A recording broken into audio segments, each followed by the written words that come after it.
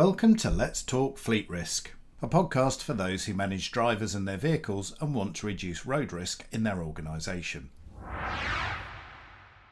My guest today is Matt Neal, who is Group Fleet Manager for Platform Housing. The group manages 47,000 social housing properties, and Matt looks after a fleet of 500 LCVs to allow employed tradespeople to maintain these properties. Hi, Matt. Welcome to the podcast. Hi, Simon. How are you? Very well, thank you. Matt, I wanted to get you on the show because we've just published a really great case study on the improvements that you're making at Platform Housing and the business benefits that you're starting to see as well. And I wanted to dig a bit deeper into some of those. But before we start, perhaps you could just give us a brief summary of your role and your responsibilities at Platform Housing. Yeah, so I'm Platform's Group Fleet Manager. I've been here since September 2021. I've worked in the industry for about 18 years, and my responsibilities are the maintenance and repair of 500 commercial vehicles, whilst also managing the drivers' downtime to support in the wider operation of repairing our tenants' properties. I also look after EV infrastructure throughout the organisation as well, and driver training. So you said you've been at Platform Housing for just over a year now. So I guess my sort of starting question's got two parts to it. The first being, how long did it take you to get to grips with the existing state of driver and vehicle management as it was when you moved in? And what did you identify as the biggest challenges from that you were going to need to address? So to get to grips with Platform, supposed to start with, it was quite easy. Being an experienced fleet manager, I was able to come in and know what I wanted to do. Throughout my interview process, I understood from that what the challenges were. So I kind of had an idea as to what I wanted to do. So it didn't take me very long to get to grips with what I wanted to do. So I managed to get lots of stuff done within the first month, actually. And throughout that first month is where I literally identified and created a plan as to what I wanted to improve first, and what I saw was the biggest challenges moving forward. We actually detailed about 20 different projects out the back of it, but the main ones, or the main challenges, were we had no system, so every vehicle was managed off a spreadsheet. So that will be the driver allocation, the maintenance, the fine management, damage management, end of contract, and vehicle replacement program. So it was all managed off the back of a spreadsheet. So that was my first challenge, that I kind of refused to manage a fleet off the back of a spreadsheet. Bearing in mind, the information's out of date really as soon as you input the data into it. So that was one of the main challenges. The second biggest challenge was the management of our accidents. So we had quite a high accident ratio within our organisation. I say accident ratio, like a vehicle damage ratio, so it could be like just a prank or something, like reversed into some sort of a stationary object. However, I didn't like the idea of our insurance company managing their own work, so we looked to introduce an accident management company to support us with that at the time. So you've been working with partners such as Fleet Check for the software and FMG, I think, for the accident management, as you've just said. So how have you worked with them to get the data you need in a manageable format, and how does that allow you to make better use of that data? So Fleet Check has allowed me to have a confidence in the data that I'm managing. Because a lot of our workforce is hybrid working now, so since the pandemic, I'd say 90 to 95% of our workforce is now hybrid. All my team work from home, so it's impossible for us to be able to manage stuff off a spreadsheet. So implementing Fleet Check has allowed us to all work remotely whilst all still having access to the same information. And Fleet Check is now my one version of the truth when it comes to anything to do with our fleet management system. So when we're looking to partner with other partners, so FMG, and we will go on probably to talk about Lightfoot later on, that FleetCheck has to integrate with them, otherwise I won't partner with them. And that, like I say, going back to it, is because I want one version of the truth as to where my data actually stems from. And I don't want to create additional work for my team when updating vehicle allocations or driver allocations in the system. So FleetCheck's really allowed me to have more of a detailed overview and outlook on what it is. And I think I mentioned in a recommendation for them that they actually reduced my stress levels like significantly as a fleet manager. So it's definitely a worthwhile move for us to move and partner with FleetCheck. And a key part of that is I think the ability to sort of improve your vehicle checking and maintenance regime, isn't it? So what was that like when you came in, and what does it look like now? Has there been significant improvement in that area? Yes, definitely. So FleetCheck also allowed us to adapt the vehicle inspection profile. So they've got an app, a driver app, which allows all of our drivers to walk around the vehicle, do a weekly vehicle inspection, and off the back of it, it has a fallout, which any defects that are reported, it will like pop through to us, and we can then obviously manage that maintenance a lot more proactively, as opposed to prior to us having FleetCheck. They did do a weekly check, but it kind of went into a group drive within the business, and then somebody had to physically go through and check every single PDF to see if there was a defect on there and then report it. So by implementing FleetCheck, we've kind of saved half a day's job or a day's job for somebody to be able to do so. It's created not only savings within other areas of the business, but also it's allowed us to be a lot more proactive and manage the vehicle and the safety of the driver as well. Bearing in mind some of the defects reported may be safety related. And does that have an impact on any of the incidents you see? Were mechanical faults with the car, with the vans a problem? Have you seen sort of a reduction in any incidents that you have to deal with from that? Yeah, definitely. So again, if they report that they've got a warning light popped on their vehicle, it allows us to book the vehicle in a lot more proactively. So if a vehicle's got an amber warning light on, it allows us to then say, well, we'll get you straight into a dealer and get you booked in, and we'll arrange for a swap out of a vehicle, which helps reduce the downtime of the actual operative. Whereas leaving it often results in the vehicle breaking down, and then it can cause a lot more like a knock-on effect to not only the vehicle, and it could cause further damage to the vehicle, which we could then become liable for, but it also supports the downtime of that driver, so we can get that driver back on the road a lot quicker through the effective management of doing these vehicle checks through FleetCheck. Whereas without it, it just meant that we were waiting for the vehicle to kind of break down and being very reactive, which isn't obviously how an effective fleet manager should be working. Now, you mentioned Lightfoot earlier, which is another partner you're starting to work with now to try and improve driver behaviour. And I think you did a trial recently which yielded some fantastic results on the trial itself, and that's led to projected annual savings across the fleet of over £1 million annually, which is a figure that should grab anybody's interest. Can you tell us a little bit more about the trial and what that involved, and kind of how you're going to take that forward now?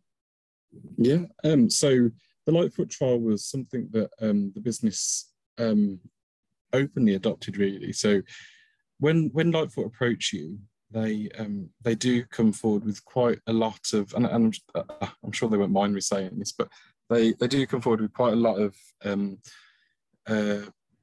shocking like reductions or shocking proposals to say we can save you this, this, and this. And it almost sounds too good to be true. And so there is a lot of skepticism, I suppose, around whether it's actually going to work. So, but off the back of when they obviously try and initially sell you this product, they do offer a free trial. So we took the free trial, and the benefits off the back of it, and the figures and the data that came off the back of the free trial, basically it kind of backed up their claims as to how they could support the reduction. And the majority of our savings naturally came through fuel. So with individual driving safer, it allowed the fuel saving to reduce dramatically. And on average, it saved us about £30 per vehicle per month. But in addition to that, with them driving a lot safer in the vehicle and not having so many harsh braking events or harsh cornering events or harsh acceleration events, it means that over the period of time that we set 5 years in our trial, it meant that we can save in different areas such as like accidental damage and the downtime, which is obviously really important. And it's really important, I suppose. I would recommend and urge all fleet managers to really look at the true cost of downtime and liaise with your business to understand what that is, because it's not just the case of a vehicle and somebody's hourly rate. There's like the fleet manager's time, the fleet team's time. There's all different areas that contribute towards that.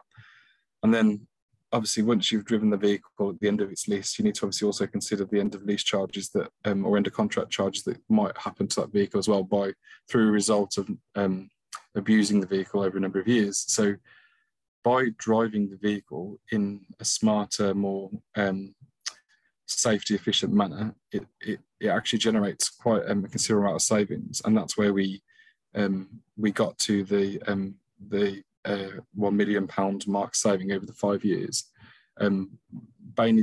mainly through to those 4 different key elements. So in our first year, I think it's about 180,000, and then it kind of escalates as the years go on.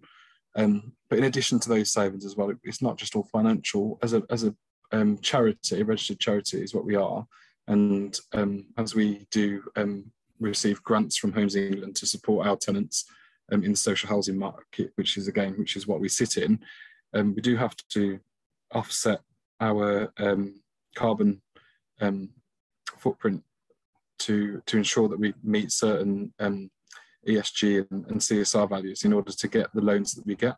So by going with Lightfoot and supporting with the reduction in fuel, it's also allowed us to save 1.4 tonnes of or will allow us to save 1.4 tonnes of carbon as well. So it further supports the wider business, not just the environment. Yeah, I think the environmental savings and also the downtime that we were talking about earlier are 2 of the key sort of top of the list concerns for most experienced fleet managers at the moment, aren't they? I think an experienced fleet manager understands how much disruption to the business that unplanned downtime from mechanical failure or unplanned repairs can cost. But any person who's newer to fleet management, that's one of the key things they need to be looked to managing, isn't it? The amount of downtime in the business. Yeah, definitely. So downtime is one of the key elements, and I think it doesn't matter whatever organisation you work in, whether you're managing a vehicle fleet or a commercial fleet, downtime is always going to have an aspect. So if somebody is not being able to perform the duty that they're employed to do because the vehicle goes off the road, then they're going to have a problem because they're not being able to carry out that duty. Now, in our line of business specifically, we deal with social housing, and we do have vulnerable tenants. So if we can't get out to support one of our vulnerable tenants, it has a knock-on effect, not just on the operative that's actually looking to visit that tenant, but also the tenant's well-being. And so the downtime of the vehicle and of the driver is paramount, really, is to what we need to do. So it does play a huge part in our organisation, and that's one of the considerations that we take when we look into investing in products and other partners to be able to support that. It's all around how can we improve the downtime of our operatives to make our the service that we offer our tenants a more positive experience. Yeah, because I guess one of the main benefits is an improvement in customer service, and that means, I guess, quite a bit more in your line of work than some others. So it's a really important point. That one of the things we try to demonstrate is that improvements and therefore savings, they can be made relatively quickly. Some of them are a longer term activity, but it is possible to implement some stuff fairly quickly and start to see back some payback quicker than you might expect. So I was wondering if you could talk me through some of the returns you've seen versus the time and investment that have had to be made in those, because obviously you're starting to see improvements, in a year since you started, haven't you? Yeah. So again, I am an experienced fleet manager, so I kind of do have that benefit. But anybody, I suppose, joining the role or is joining a business to manage fleet or doesn't have any experience of fleet, one of the main, I've always been taught to save my salary to start with. So I don't become I become a benefit to the business because I've actually saved them, obviously my role, I guess. However, off the back, and that's one of the first things I'll look to do is obviously see where I can actually identify savings. And we've got a team, I've got a small team of people, I've only got a team of 3. But one of the things I task them with is to actually generate savings as well. And it can be simple things through just challenging invoicing. So in my organisation, we haven't had a fleet manager for a very, very long time. So naturally, I think suppliers have maybe gotten away with more than they should have. So now that there is somebody in that can actually actively challenge invoices that come in, I've managed to generate around £200,000 savings in the year that I've been here, purely through challenging different costs with different suppliers, which it kind of can work twofold. One, it can obviously make you more of an asset to the business and show that you're not a cost burden to the business, but you're actually benefiting to the organisation. But also, if you do save some money through challenging, then it also allows you to then maybe say to the business, I've saved this amount of money, could we now look to invest in other areas? And it may be that you're looking to invest in technology. It kind of gives you a better steer when talking to your senior leaders or board members to basically say, I've saved this amount, but I'd like to actually invest it in this because that will then generate further savings, pretty much like Lightfoot has for us. It cost us X amount to invest in it, but the savings off the back of it are considerably more. So that's how I kind of work with it. When I'm looking to present anything to the business, I'll always look at what I'm doing and how I can kind of generate savings. And by savings, it's not all monetary either. So a saving, like we mentioned earlier, could be downtime. So if I can save X amount of downtime hours for the operation in total, then it kind of has a benefit to their area as opposed to all being financially led, because that isn't always the case. Yeah. So when you came into the business, you said there hadn't been a fleet manager role there until you came in, or for some period of time before you came in. So what was the support like that you got from the senior management in the business? Could they see that there were issues there and there were benefits to come, or was it a harder sell? What's the support been like from above? It's actually going to sound really corny, but my boss is the procurement director, and then his direct line manager is the chief financial officer. And I couldn't ask for 2 better people, to be honest. The support that I get from both of them is phenomenal. So they always fully back and support what it is that we're doing as a team, as a fleet team. Fleet's always been left behind, and I think that often happens in lots of businesses. However, by me raising different areas of concern and showing what the risks to the business are, again, whether that be financial, whether it be reputational or other areas, then they fully support that and they fully understand what I'm what I'm looking to achieve, and then they then go on to support me within like when I'm presenting to the board for like other investments. So yeah, I've had a really positive experience. I know some organisations probably don't, but all I would say to those people is just really make sure that you present the full facts and don't just always look at financial, and maybe potentially look at the operational benefits as well, and look at the audience. I work for a chief financial officer, so she's very interested in the financial benefits to the organisation. So that's where that's my target audience. So that's where I'll show where the benefits are. But I also I work for Platform Housing Limited, and I manage Platform Property Care's vehicles. And we both work under Platform Housing Group Limited as a charity. So I have to report to the Platform Property Care Operations Director, and obviously his main focus is the downtime of his drivers. So when I'm presenting anything, I obviously adapt the way I'm actually presenting to him to make sure the benefits aren't necessarily around cost, but generally more around how he's going to improve his overall operation as a result to our having a more positive experience with our tenants.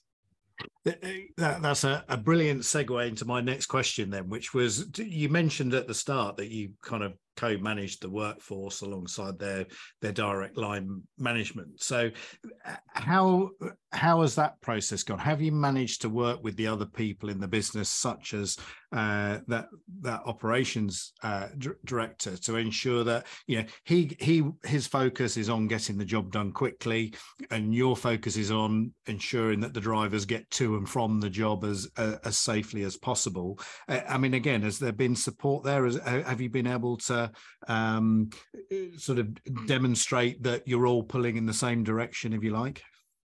Yeah, definitely. So the key thing when I first started, when I first sat down with the ops director, the heads of service, and then the service managers, so then we talk to the drivers as well, obviously on a daily basis, but a lot of my interactions are normally with the senior leadership team and the service managers. But the thing I made clear to them all is that before they're an engineer, or before they're an electrician or a plumber or a multi-skilled trader, they're a car driver or a van driver.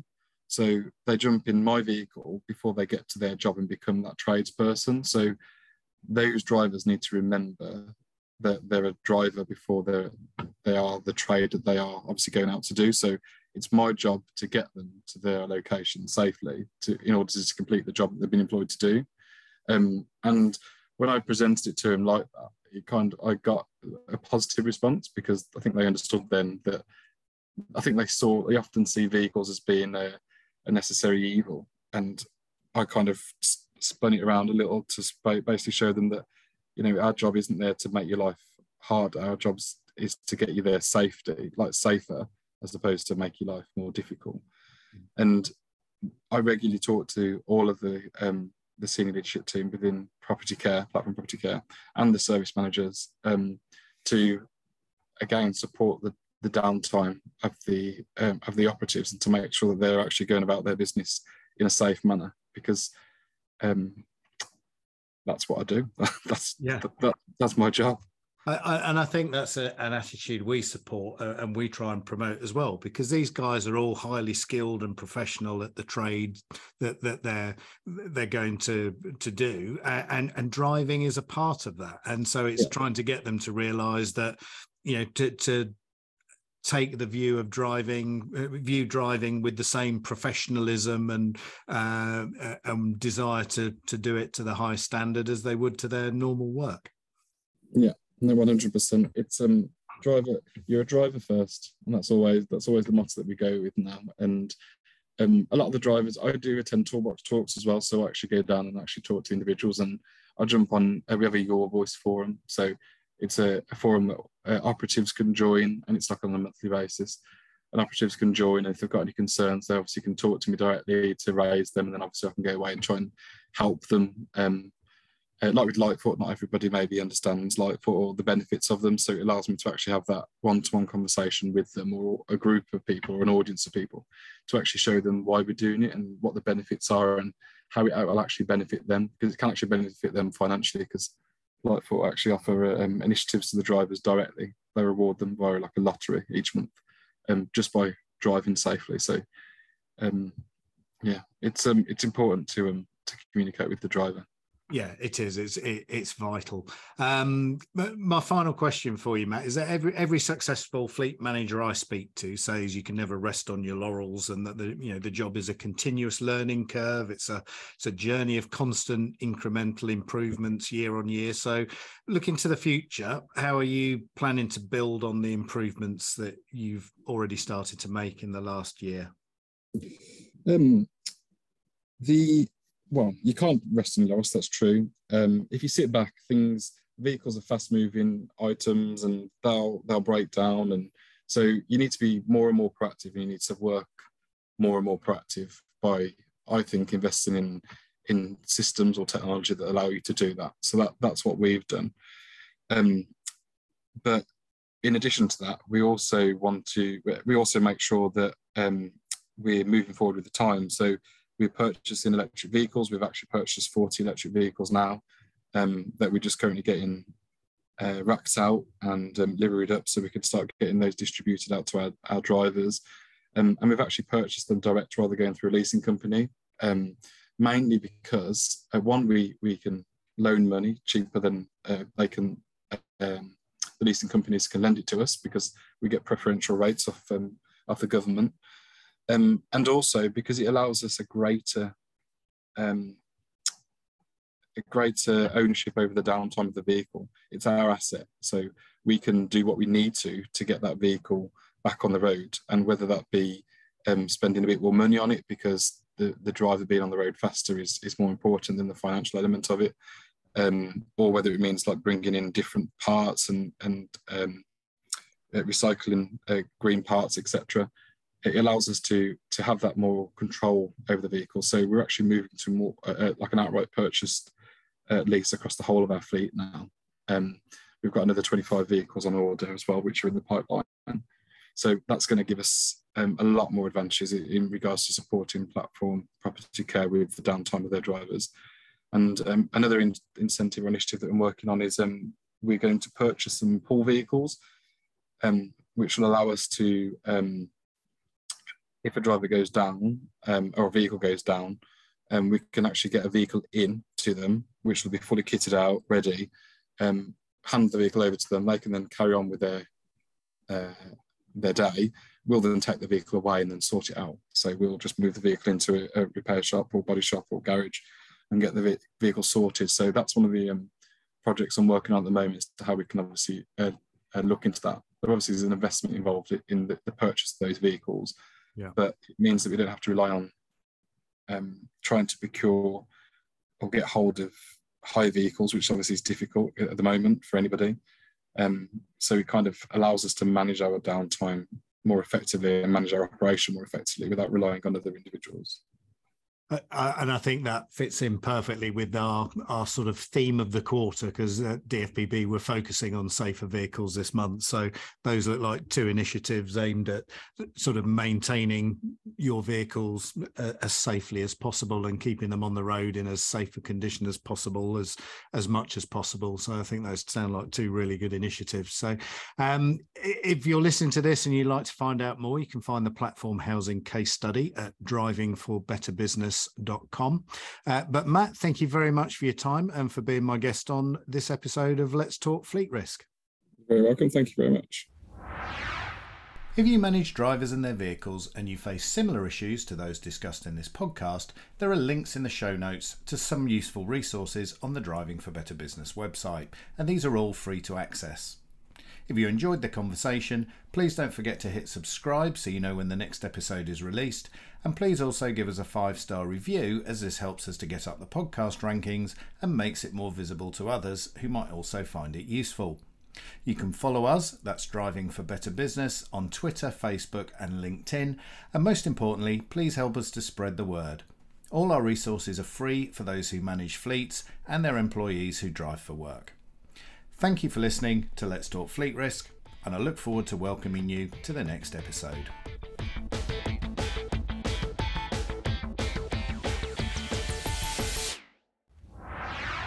Brought to you by Driving for Better Business.